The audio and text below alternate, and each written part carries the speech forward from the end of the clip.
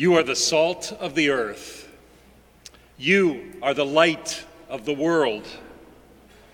Are there any words Jesus ever spoke that stick to us more stubbornly in memory? Last week, we heard the blessings that immediately precede these verses in the Gospel of Matthew, the first public words out of Jesus' mouth, blessings that turn the world in somersaults upside down from what you'd expect. Blessed are the poor, the meek, really, the merciful, the peacemakers. Blessed even are those who are still trying to get it right, and those who mourn, and those even who are persecuted. The longer I live, the more those words work themselves into the soft tissue of me. Life is built on blessing, he said, and you are the salt of it. You are the light of it. You are what we need, Jesus said.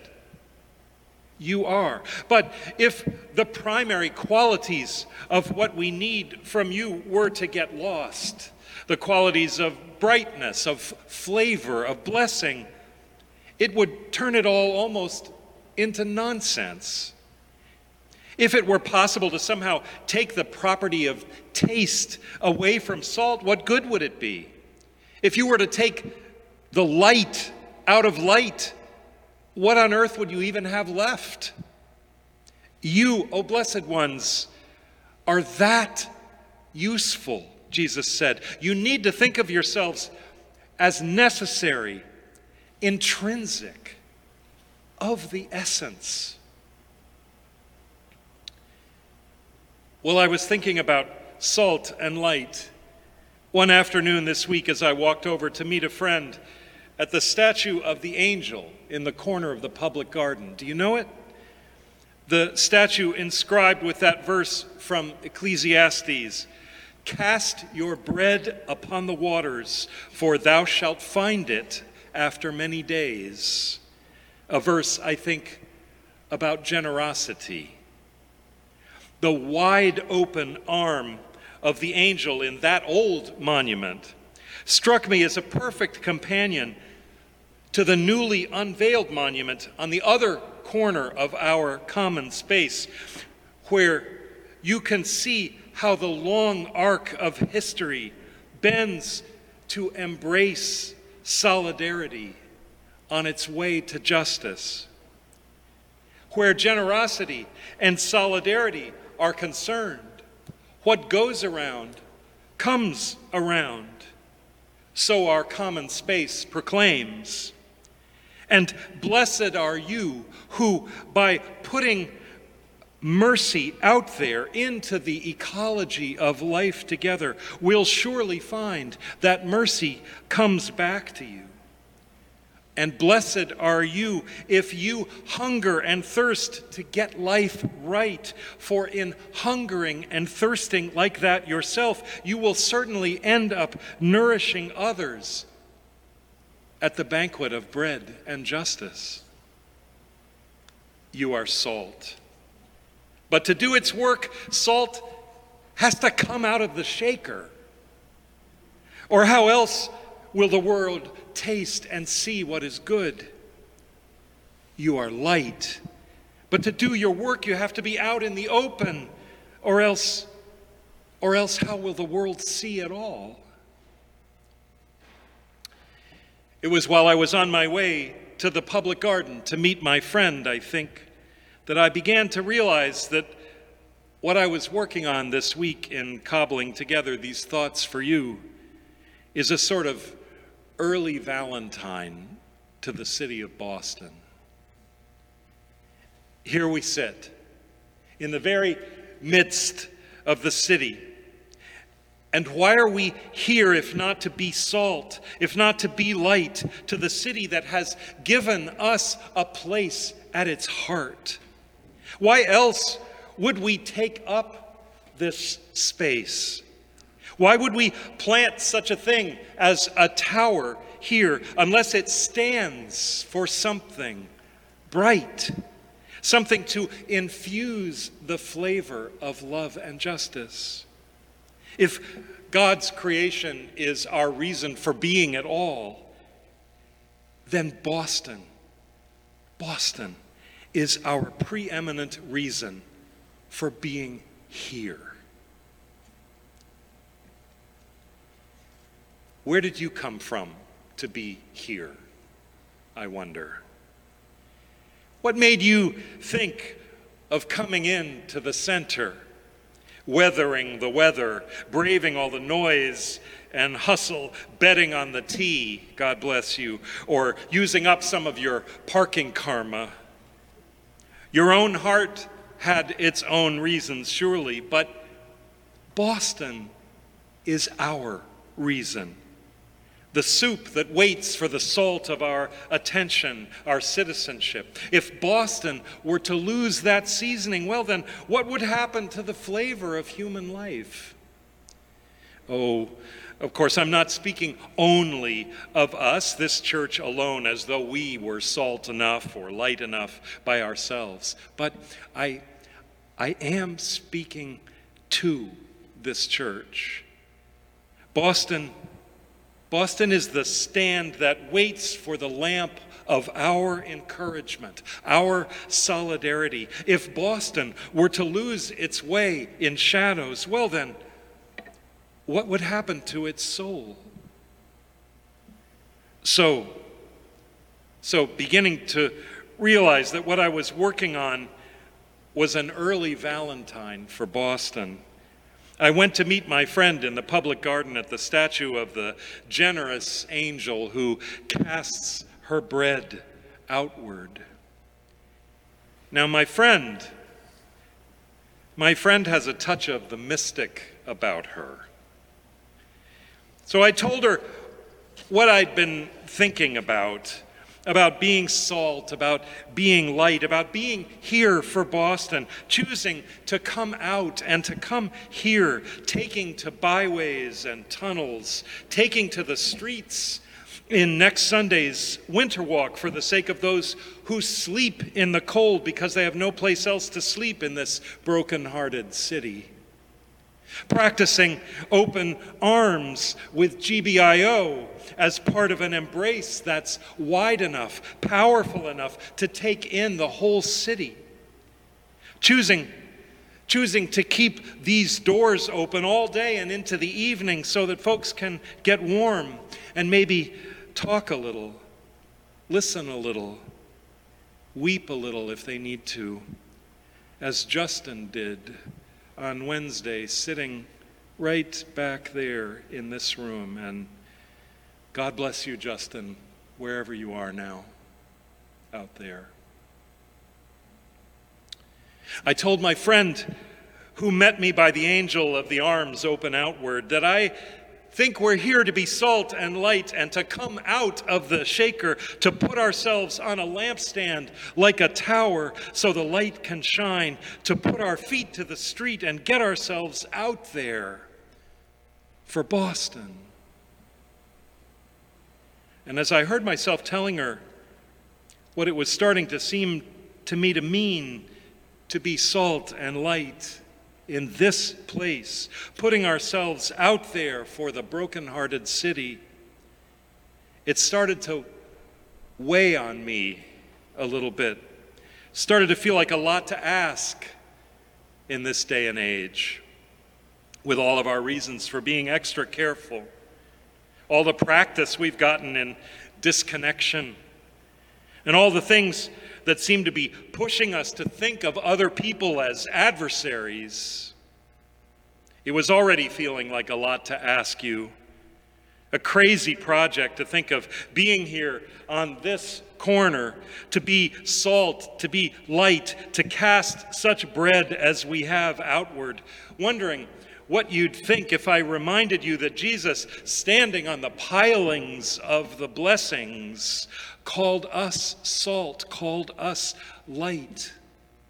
Wondering what you'd make of this way of thinking about coming into church as though it were a Valentine to the broken-hearted city. I told my friend all of that, standing at the generous angel of the public garden. And my friend with the mystical streak said brightly, "Just like Henry Nouwen on his trapeze." Now, it wasn't quite as much of a non sequitur to me as it might sound like to you, but almost. So let me explain. Henry Nouwen was a great pastoral theologian of my earlier years, one of my teachers in divinity school, in fact, a Dutch Catholic priest who was deeply wise and also sometimes an anguished and lonely man who lived with many insecurities, even as he wrote dozens of beautiful books about the life of the Spirit, books like The Wounded Healer and The Road to Daybreak, and a whole book about Rembrandt's painting of the Return of the Prodigal Son that is by itself a way to learn what it means to follow Jesus. Henry Nouwen was a shy and brilliant and sometimes anguished man alone inside his gay Catholic life in an era before he really could ever even name that. I had known him at divinity school as a great soul and a great teacher of souls. But I hadn't known until my friend told me the other afternoon that near the end of Henry's life, of all things, he fell into friendship with a troupe of trapeze artists at a circus in Rotterdam. What? Henry Nouwen, the great scholar and teacher of the Christian life of my generation, in the last year or two of his life, became fascinated with a group of trapeze artists, wanted to know everything about them, how they did their flying and falling and catching, how they thought about the freedom that they had in the air for those few instants, how it felt to them.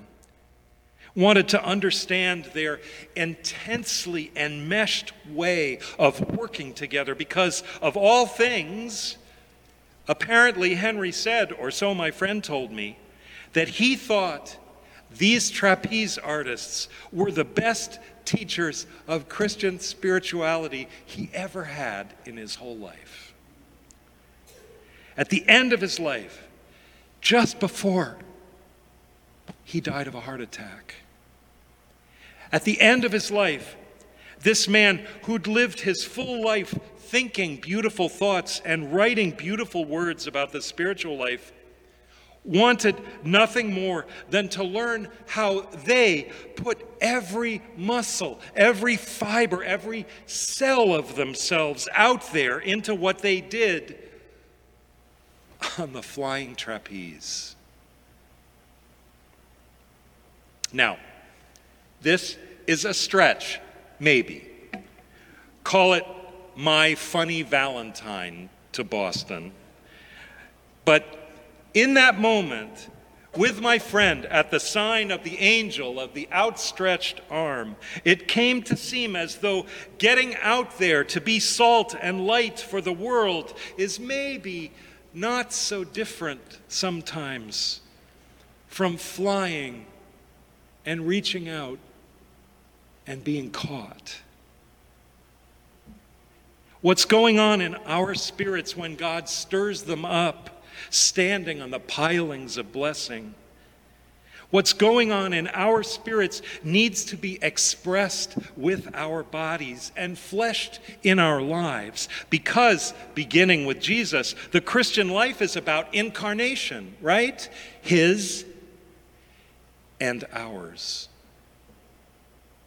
So we put ourselves out there. We wing our way out there, swinging through time, such time as we're given anyway, with as much abandon as we can, risking the streets, risking the air, risking relationships, risking time itself, because God is there to catch us with blessing. And after a while, we're there to catch each other, aren't we? And what goes around comes around. putting what we've got out there in the world because it's necessary, because it's intrinsic, because it's our reason for being here in the first place, our reason for being out over Copley Square without a net. I mean, what a circus we are, right?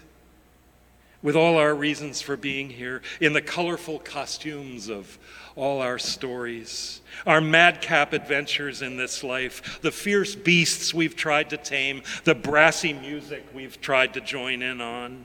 Almost as though at the end of each service, the doors open and out spill all the people, like acrobats juggling all the things that life gives us to juggle, back out into the center ring, because it's time to try swinging and flying and reaching and catching each other again, being there for each other so that together we can turn to Boston with light in our eyes and the taste of sweet hope to drive out all the bitterness.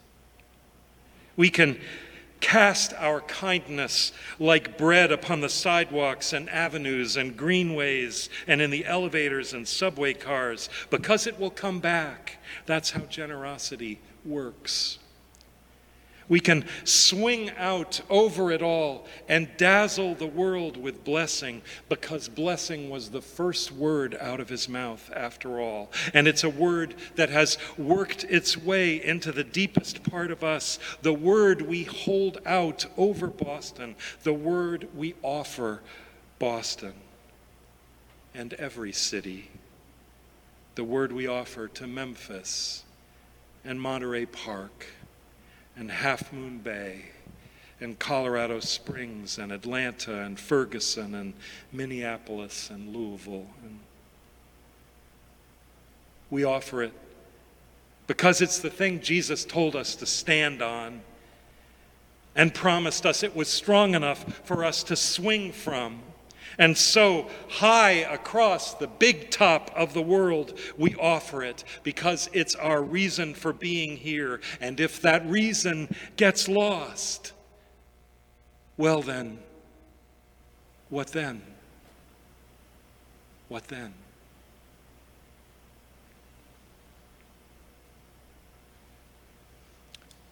Here's what Henry Nouwen said to those trapeze artists.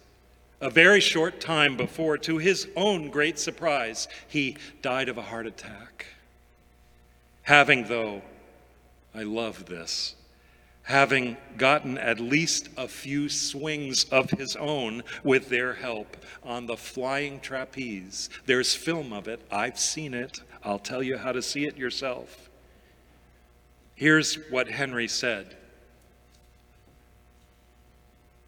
And I venture to think that it's not far from what Jesus would say right now to us who are, he would remind us, salt of the earth, light of the world. And what Jesus would teach us to say to Boston, our Valentine to Boston. You were beloved before you were born, and you will be beloved after you die. That's the truth of your identity. That's who you are. Whether you feel bad or not bad, or whatever the world makes you think or experience, you belong to God from eternity to eternity. Life is just an interruption of eternity, just a little opportunity for a few years to say, I love you too.